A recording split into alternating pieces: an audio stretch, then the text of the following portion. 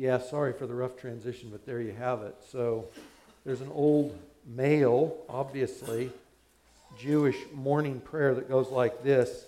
Blessed are you, Lord, our God, ruler of the universe, who has not created me a woman or a Gentile. So think of a Jewish man saying this prayer. So the Gentile's clear. You're outside the covenant. You're outside the place of blessing. Not a woman, subject to all the physical challenges that women, the weaker and fairer sex, are subject to. And also, of course, in the Jewish culture especially, some of the restrictions that are incumbent on women, not on men. I have never prayed that prayer. I'll settle that right now. I've never prayed that prayer. But I would be quick to add, I am certainly glad I am not a woman.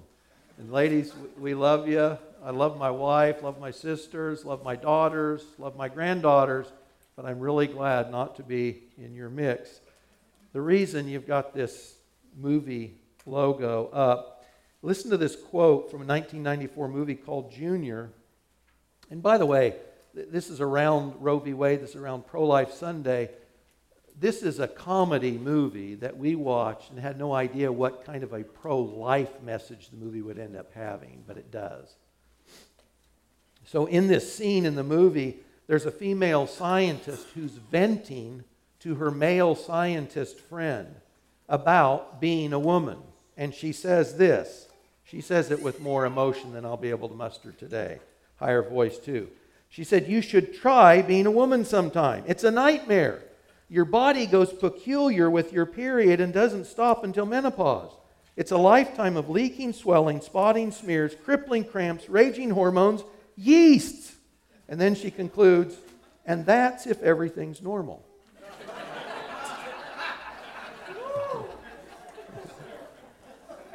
Yeah, thank you. Yeah, I wasn't sure how this would go over, but I'm glad. I'm glad it went over. Okay, we passed that milestone.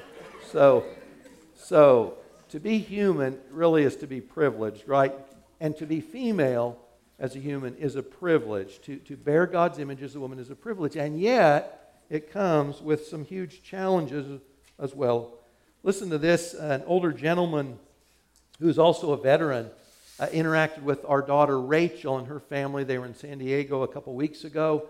And not knowing, they just headed to the park, Balboa Park, this huge park in town. And there's a pro-life rally going on. So they get out, take their kids, 3 little boys, and go out and they're chatting with this older gentleman who's also a veteran. So they've had their chat, and they thank him for his service to his country. And he turns around and he thanks them for having children. And Alan, my son-in-law, says, "Well, you're welcome. It was my pleasure."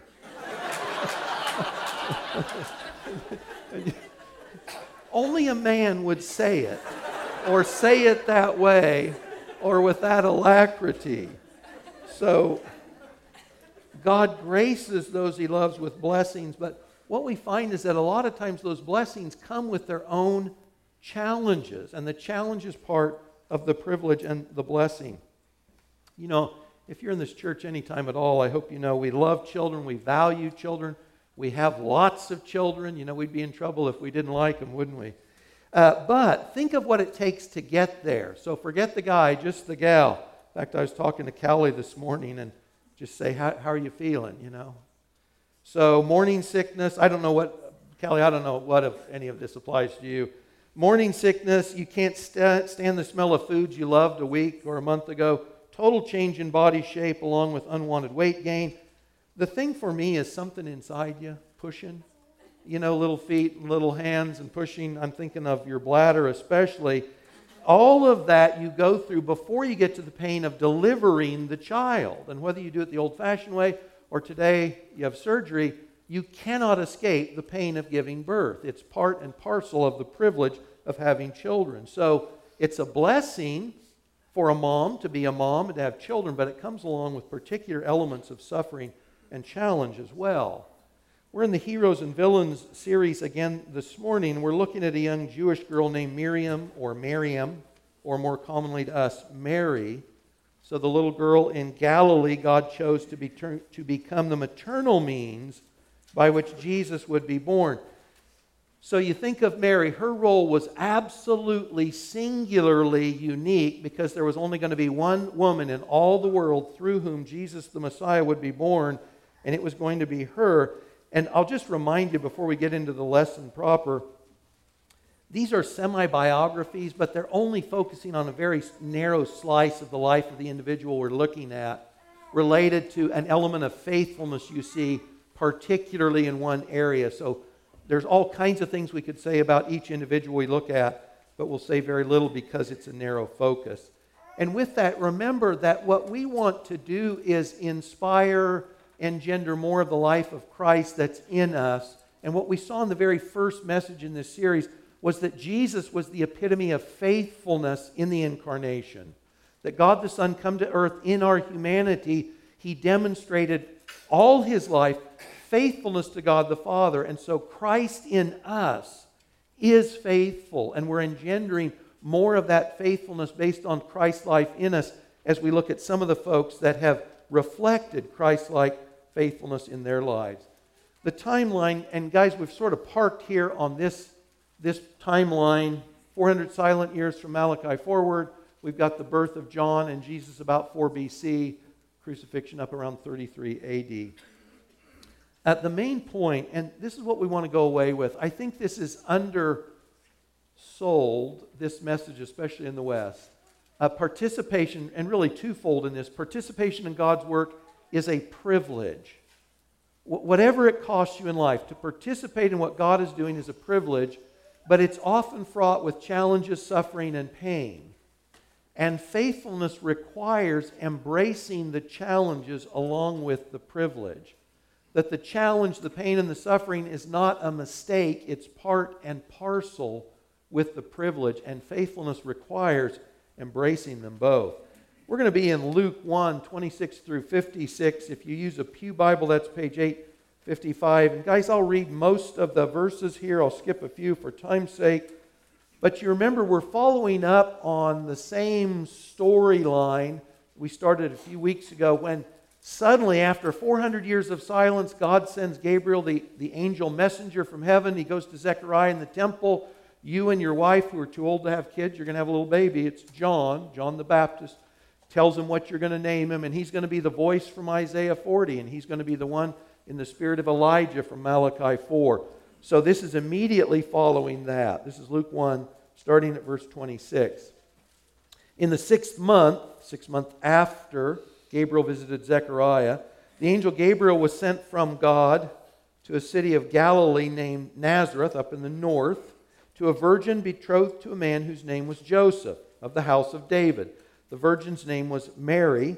He came to her and said, "Greetings, O favored one, the Lord is with you." She was greatly troubled at the saying and tried to discern or figure out what sort of greeting this might be. The angel said to her, "Don't be afraid, Mary, for you have found favor with God." Excuse me. "And behold, you will conceive in your womb and bear a son, and you shall call his name Jesus. He will be great and will be called the Son of the Most High. The Lord God will give to him the throne of his father David, and he will reign over the house of Jacob forever. In his kingdom there will be no end." This is echoes of promises in the Old Testament about God establishing an eternal kingdom. Verse 34, Mary says to the angel, "How will this be since I am a virgin?" 2 points here. She asks a question, and Zechariah did the same thing. In Zechariah's case, there was clearly this element of unbelief because God spoke sort of judgmentally. You didn't believe, you're not going to speak. That'll be the sign. And she also, this is stated as a positive, but it's actually in the Greek, it's a negative. "How will this be since I am a virgin? How will this be since I have not known a man?" is the way the Greek would read. She's not questioning that it will happen. Her only question is, how will this come about? Verse 35, the angel answered her, "The Holy Spirit will come upon you. The power of the Most High will overshadow you. Therefore the child to be born will be called Holy, the Son of God. Behold, your relative Elizabeth in her old age has also conceived a son, and this is the 6th month with her who was called barren, for nothing will be impossible with God." So the angel is saying there's 2 impossible births that are going to occur, which tells you God is at work. So a woman too old to conceive is having John, And a woman who physically has never been with a man, she's conceiving also. Two impossibilities. Verse 38, Mary's response, "Behold, I am the servant of the Lord. Let it be to me according to your word." And the angel departed from her. So, verse 39 starts, "In those days." So about the same time, so shortly after this visit from Gabriel to Mary, Mary arose and went with haste into the hill country to a town in Judah. So she goes from Galilee, Nazareth in the north, down the central part of Israel to the hill country of Judah. She entered the house of Zechariah, her relative, through Elizabeth. And when Elizabeth heard the greeting of Mary, the baby leapt in her womb, and Elizabeth was filled with the Holy Spirit, and she exclaimed with a loud cry, "Blessed are you among women, blessed is the fruit of your womb." Verse 45, "And blessed is she who believed that there would be a fulfillment of what was spoken to her from the Lord." This might be a contrast to Zechariah hearing that initially didn't believe. Mary did.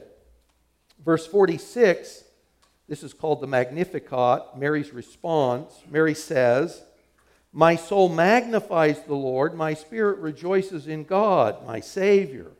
For he has looked on the humble estate of his servant.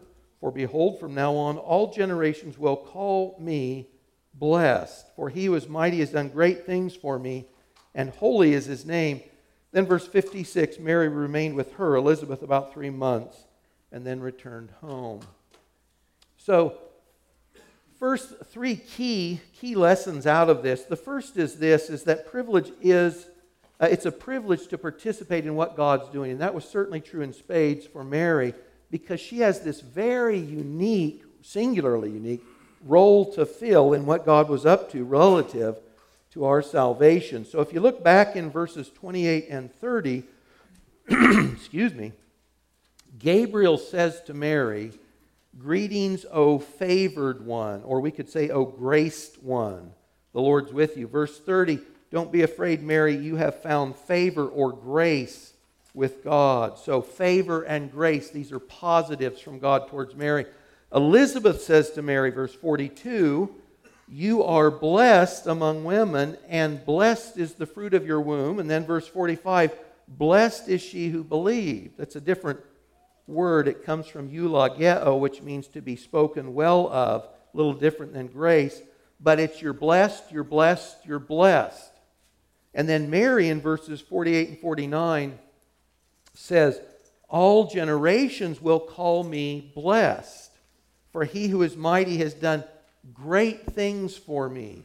So any way you slice it, Mary, by her own testimony, by the angel, by her relative, says, "I've been blessed, I've been graced, I've been privileged," and uniquely so. And put yourself in her shoes for a minute, or at least in the time frame. The first promise of a Savior is it's about 4,000 years before this occurs. So in Genesis 3:15, after the fall, when God speaks to Adam and Eve, he tells them the seed of the woman will crush the serpent. That is, I'm going to send a deliverer. He will be identified as the seed of the woman. He's going to come uniquely from a woman. Remember, he has no human father. God, Most High, is his father. So the seed of the woman's come. So this is 4,000 years later. And in between that, you have references to this promise that continue to refine where this woman's going to come from.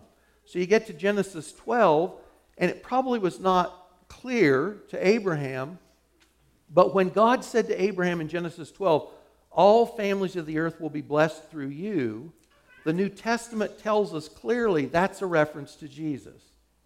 That it was through Abraham and his line that the Messiah, the seed of the woman, would come. And then you get a little further down, Genesis 49, and Jacob speaks of his sons, and we're told that Judah is the tribe from which the king will come. That when Israel gets their messianic, saving, delivering king, he's going to come from Judah's line. And then from Judah's line, when the kings are established in Israel, and you come to David, and David says to God, "I want to build you a house." And God says, "Well, you're not going to build it, but your son will." Excuse me, I'm losing my screen, but it's back. God says to David, "I'm going to build you a house. You won't build my house. I'll build you a house." and your son will sit on a throne, and he'll reign over my kingdom forever. So you got all these promises. They go back 4,000 years, and out of the blue one day, remember this is 400 years of silence, and Mary doesn't know Gabriel had shown up 6 months earlier to talk to Zechariah about a baby coming to their family. And out of the blue, this little gal gets a heavenly angelic visitation and said, you're the one, the Messiah's coming, and you're going to bear him. I mean, this would have been mind-boggling, and every generation of Jews was waiting for this promise to be fulfilled, for the Messiah to come. So, great, great privilege.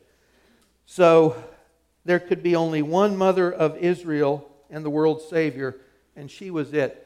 And before we go on, I just want to pause for a minute, because each time we do this, we want to make sure that we're taking something personal away. So we say of Mary, she's graced, she's favored, she's blessed, and singularly, uniquely so, all of which is true. But we don't want to forget that as Christians, you and I are not only blessed, graced, and privileged, but like her, God has particular call on your life, ways in which He means you to glorify Christ and serve Him that others can't fulfill.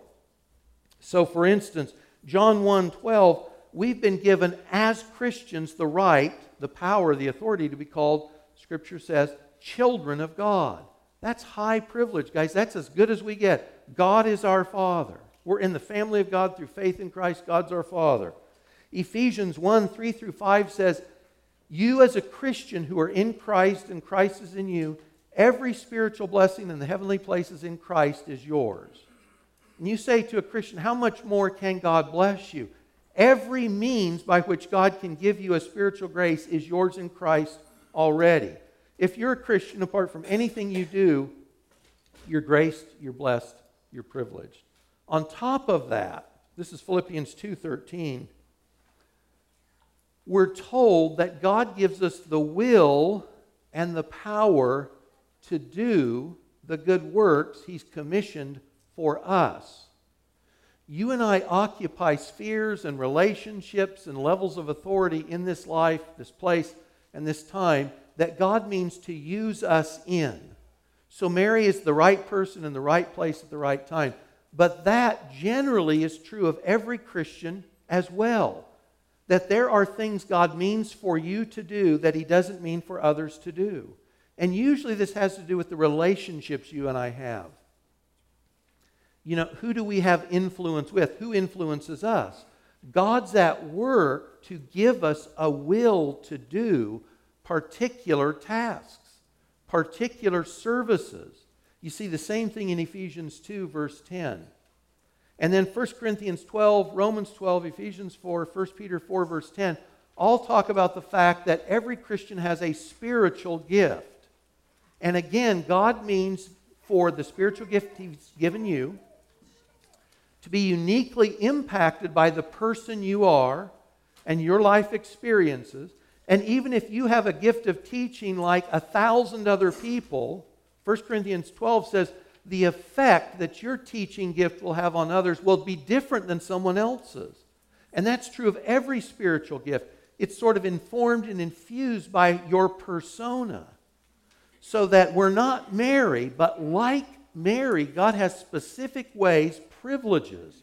He's graced us with opportunities to participate in what He's up to in the world, and we don't want to discount any of those. So participation is privilege, period.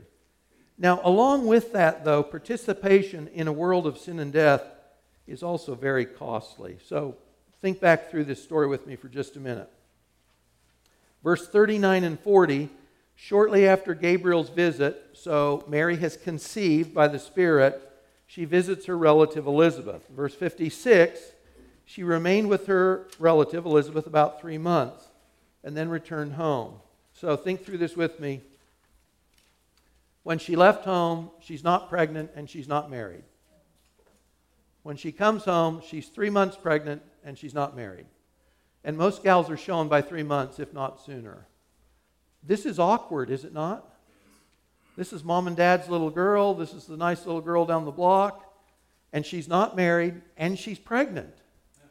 So does she go to mom and dad and they're like, What happened? It's okay. God's the parent. If you thought the best, the highest of your daughter, and she told you God's the father, what are you doing with that? Really? Okay. Neighbors and friends, what are they going to assume? She's been immoral, she's been unfaithful with Joseph or with somebody else. And guys, this was a different day. I think it's hard for us to gain a sense of what this would have felt like for her because we are a shameless culture. There is a true sense in which the culture will tell you today shame is a negative thing, and shame can certainly be abused. But guys, it's a perfectly legitimate biblical word and biblical concept. The thought that shame tells me I've done something wrong. Shame is one of those elements of conviction and repentance. And we live in a culture in which if you're a young gal and you're pregnant without marriage and without a husband in the house, this is norm. In fact, in some cultures within our larger culture, that's bragging rights. I'm attractive, men want me, I could be a mom, this is all good. None of that would have been true for Mary. She would have come home to stern looks and questions and what are you doing and what have you done and what's going on. She would have been misunderstood as soon as she got home. And the only other person at the time who knew what was going on, group, were down south. There's no phone, there's no email, there's no internet. And Mary's the only one in that group that knows what's going on. So immediately, she would have been misunderstood. Joseph, that we'll look at separately, we know he's a good man. This is out of Matthew's Gospel, chapter 1, verses 18 and 19. Joseph knows she's pregnant, and it's not me. And we're engaged. We're legally married. Marriage hasn't been consummated. Legally married. And it says he's a just man. He doesn't want to shame her publicly, but he's going to put her away quietly because he assumes there's been immorality as well until God tells him otherwise. Mary's world would have been turned upside down immediately because she was an intimate part of God's eternal plan to save us. So loss of standing with friends, relatives, loss of reputation, isolation were all part of her role in God's plans. So this would have been just from the beginning. Now on top of that, 40 days after Jesus' birth, they go to the temple because these were the rites of purification for every mother who gave birth to a son. If she gave birth to a daughter, it would have been twice that length. But they go to the Temple Mount 40 days after Jesus is born. And while they're there, you know the story probably, this old guy named Simeon. And Simeon has been told by God, you're going to live long enough to see the Messiah. And he sees Mary and Joseph, and he sees the infant Jesus, and God tells him that's him right there. And so he goes up and he blesses them. But he also says this. He says to Mary, he didn't have to say this, right? Because he's blessing God and blessing them. But he says, this child is appointed for the fall and rise of many in Israel, and a sign that is opposed. And Mary, a sword will pierce through your own soul also. You're going to have unique pain and suffering. And think of this. She's going to have the normal challenges of pain. She's going to deliver a little boy. There's going to be the challenges every parent, every mother would face. You got the story in Luke 2 when Jesus at 12 years old stays behind in the temple.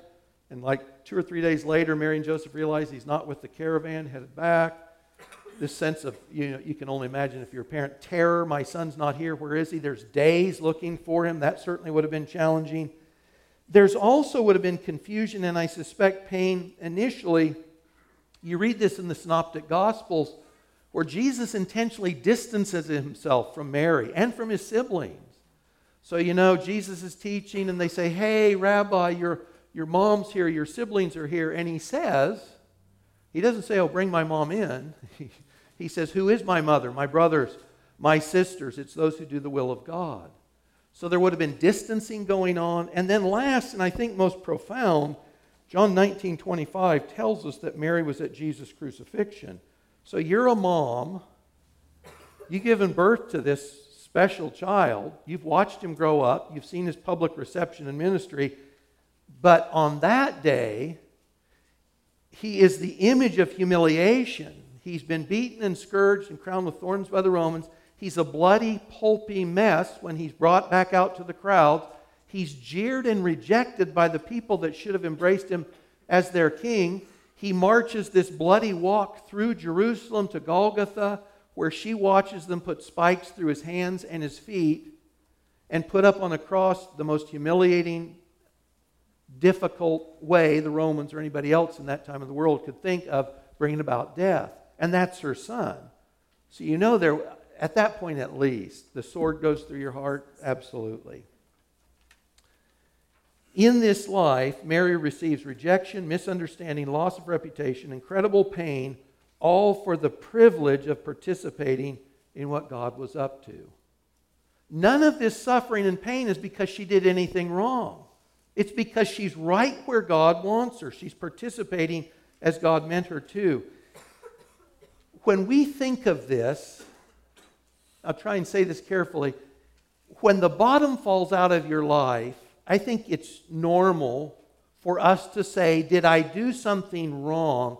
Have the chickens come home to roost because I did something wrong, and here's the fruit of it. My life is suddenly in shambles because I'm out of line. And guys, if the bottom falls out of our life, I think it's absolutely appropriate to ask God, Lord, are you getting my attention? Is this, sickness in James is sometimes tied to sin. Lord, am I out of line? Are you getting my attention? What am I supposed to understand from this? But if we assume that difficulty in our life is always or only because we've done something wrong, we've got a really faulty theology. Because that's simply not what you see in Scripture. So, for instance, we looked a couple of years ago at God's choicest man on planet Earth in his day, which was the man Job. And who had suffered in his day like Job because he was blameless and righteous and God boasted of Job. And yet he suffered incredibly because he was God's choice servant. You look in Philippians 1:29, I think this is a verse Christians tend to forget, at least in the West. From prison to people that live in the city where he was beaten and jailed, Paul writes, it has been granted to you that for the sake of Christ, you should not only believe in him, but also suffer for his sake. Paul says you are privileged, you are blessed, you are graced in being called to suffer with and for Christ. That is not a message that gets much press these days, but that was true then and it's still true today. I just related to that. A week ago I mentioned Pastor Lawan Andimi. He was kidnapped January 3rd by the Islamic group Boko Haram. World Magazine wrote this. In a Proof of Life video posted earlier this month, Andimi pleaded for his release and proclaimed his faith in God's plan for him. This is a quote of what he said. And by the way, this has made press all over the world, not because it's unique, because this was just the latest, kidnapping of a Christian, but because the testimony he gave to Christ and to the gospel through this video. By the grace of God, I will be together with my wife, my children, my colleagues. By God's grace, I may be released. But then he said, if the opportunity is not granted, maybe it is the will of God. And Andimi was beheaded last Monday afternoon. And in Nigeria, in the last year alone, over 1,000 Nigerian Christians have been executed because they were Christians. Because they followed Christ, they were executed. Now there is real participation there, and there's real pain, and there's real loss. So he bore witness to Christ in his death. But his wife is without a husband, his kids are without their dad, and the church is without their shepherd. He was also head over an evangelical Christian group of pastors in that part of Nigeria. So real privilege in bearing Christ's name, and real cost and real pain and real suffering. Guys, Africa is a deadly place today for Christians. It's not, there's all kinds of stuff going on in Nigeria. They know what Philippians 1:29 is about, that you have been called, you've been granted the privilege of suffering for his name. This is not ancient stories about martyrs back in the day. this is going on today because they're participating in what God's up to. Your challenges and mine, your pain, your suffering probably is not going to be martyrdom. It's a possibility. Jail, probably not, but it's a possibility. But being misunderstood, suffering rejection, the pain of other people's choices. You know, Steve's testimony talks about the value and the benefit of relationships in the body of Christ. And guys, I'll tell you, this cuts both ways. Because for stories like Steve's, there's a lot of others in which you will invest in the lives of others. And you'll be rejected by it. And they will make choices that you know are bringing death into their lives and the lives of others. And you can't do anything about it. But you're bound to them in fellowship, and you feel the fallout of the choices they make as a fellow heir of the grace of God, and you can't change it. There's pain with the privilege of fellowship. Being accused, what we lose to follow Christ, what we give up to follow Christ, what we give away to follow Christ, it is costly, or at least it should be. So when we take up a task God gives us, when we're pursuing God's will as we understand it, and our world is turned upside down in the midst of faithfulness, it may simply be an indication that we're participating as God means us to, and that was the case with Mary. The misunderstanding, the pain, the suffering was all part of the privilege or the call of participation. Now, whatever the pain, whatever the suffering, whatever the loss is in this life, it is worth it. Look at verse 38. Mary's response was, "Behold, I am the servant of the Lord. Let it be to me according to your word." Mary's initial response, she doesn't have to say to Gabriel, "Wait, I'll text you later, I'll think about it." She gets clarification. Okay, this is how it's going to happen. And then she just says, "I'm God's servant. Whatever He wants, that's I'm up for. I'm God's servant." That was the appropriate response. She got it. She understood who God was, high and lifted up, and I'm His servant. Whatever He wants, I'm good for. Whatever He wants, whatever that looks like in my life. The value of a servant can be measured by the stature of the master they serve. Guys, it's interesting, in this day, slavery was a huge part of the Roman world. The percentage of slaves in Rome alone, I think they were at least a third of the population. But you know, a slave of a high-ranking person in Rome could be more important than many free men in Rome because of their political connections, their social standing, and what they ruled over financially. Many slaves in Rome were higher positioned than many free men in Rome because of the master they served. So Mary understands, I'm a servant to the Most High God. You know, the Holy Spirit's going to overshadow you. This child, this son, will be called the Son of the Most High. She's a servant to the power above all powers in the universe. That is not a lowly calling. That is an elevated, that is a glorious, that is a majestic role to occupy. I'm a servant of the living God. If we can say no more than that, that's a good day. God is not only my Father, but He is the one I serve. It is a glory to be called by Christ's name. So simply to participate is privilege, but with the pain that comes with the privilege, there's also reward. You know, when Jesus talked to the 12 apostles, He promised them that they would sit on 12 thrones judging the 12 tribes of Israel. In fact, He told them, you know, you give up family or properties here. He says, you haven't lost anything. He says, you'll have 100 times more family and friends, farms, you name it, here, and eternal life. And the glories He pours out on us in eternity. Crowns are promised to Christians for faithfulness in waiting for Christ's return, in loving the Lord, in faithfulness to death. Think of Pastor Andimi. And also for shepherding Christ's flock. There's all kinds of debates about what does a crown look like. And somebody says, I'm not too jazzed about crowns. It's like, whatever it is, you'll want it. If God's giving it, you'll say, that's worth having.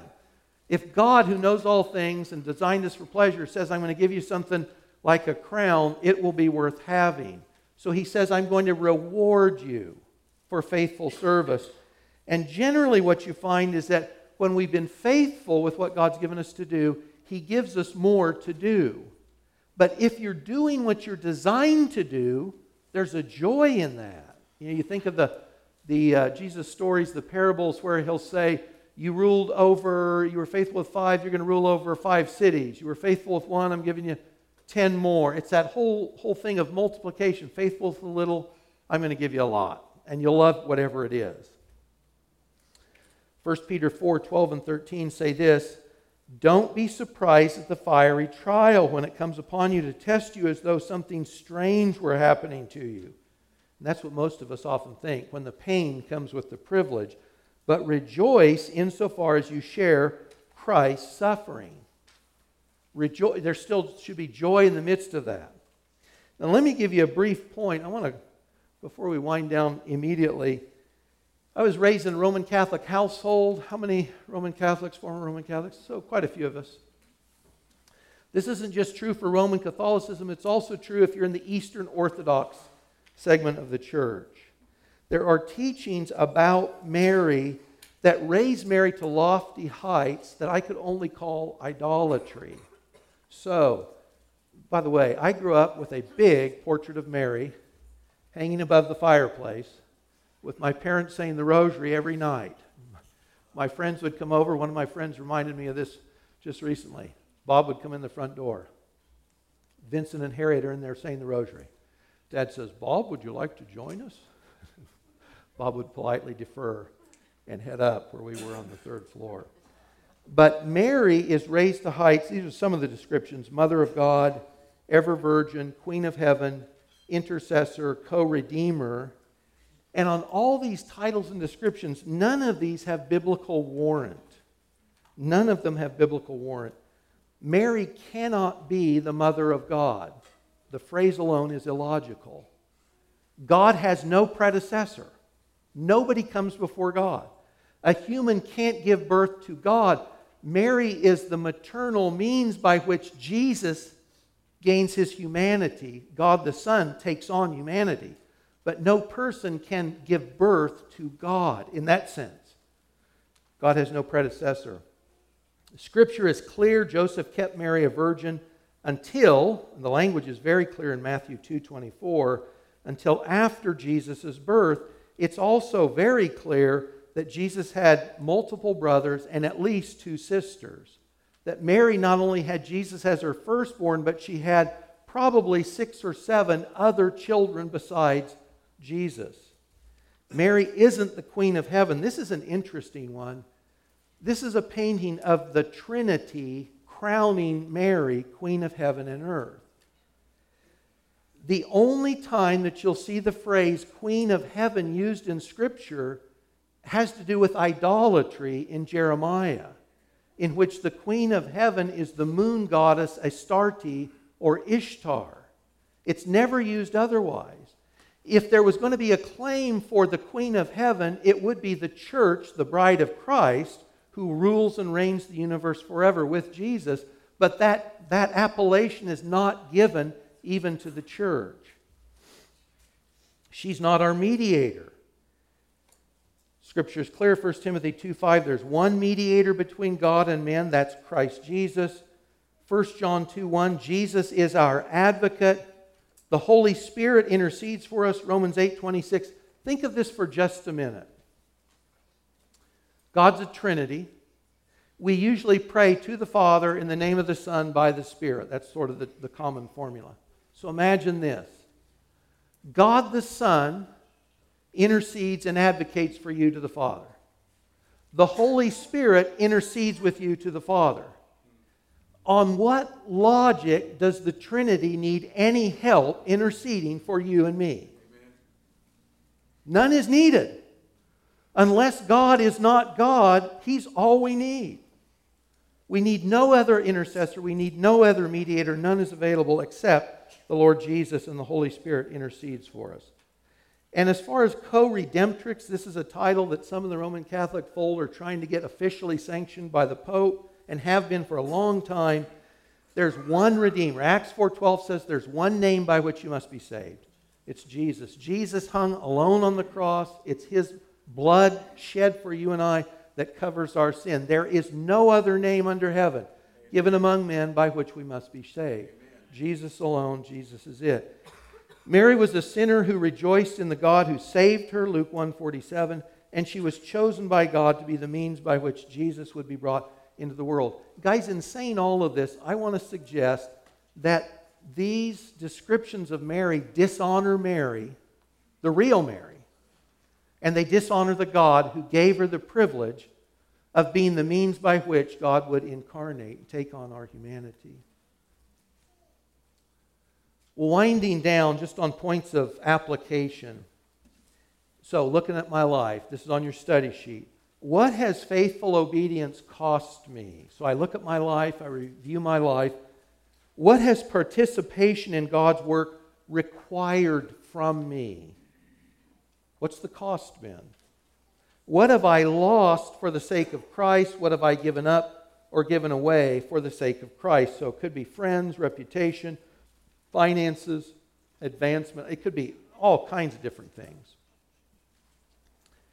Because the role God calls each of us to is different, and because we each have different works we're called to, we're different vessels through which God is going to work, what our service looks like will vary, and so will those degrees or those areas of suffering or pain or challenge. But if you're a Christian and if you walked with the Lord and you review your life and you say it's cost you nothing to follow Christ, or that it's cost you very little, I would suggest that it means you're probably following at so safe a distance that you shouldn't call yourself a follower of Christ. Or that we're simply living for the world. We've embraced Jesus' name, we've got heaven when we die, and otherwise we're simply living life on our own terms. Guys, following Christ is costly. And if you follow Him and you obey Him faithfully, you'll find out it's painful to follow Christ in a world that crucified Him. And frankly, even in the church, sometimes what you'll find is the place you expect and hope to get that comfort and affirmation and fellowship sometimes will be the place where you're wounded among your friends for sure. But it's part of the privilege. You might say, well, how do I know? So Gabriel hasn't shown up to me lately. God's not Snapchatting me. I've got no text from heaven. There's a TV show. God friended me, I think. Anyway, and you say, well, so how do I know? The first thing, am I listening to God's voice? And guys, for me, this is twofold. Am I reading God's Word? And am I doing so dependent on the Holy Spirit?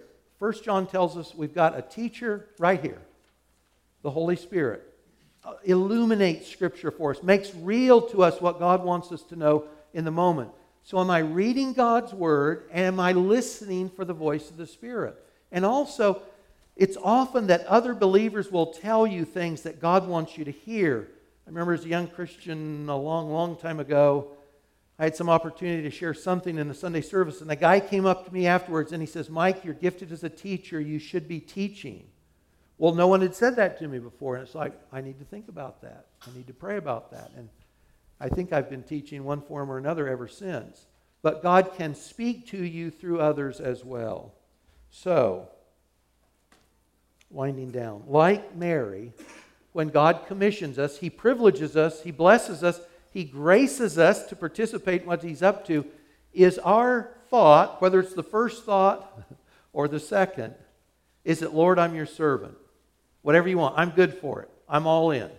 Being all in is the only way to be. Let me pray and then we'll stand and we'll read from 1 Peter 5 together. Father, would you point out the areas in our life in which we've been saying no to you because we don't want the participation or we don't want the cost that might come with it?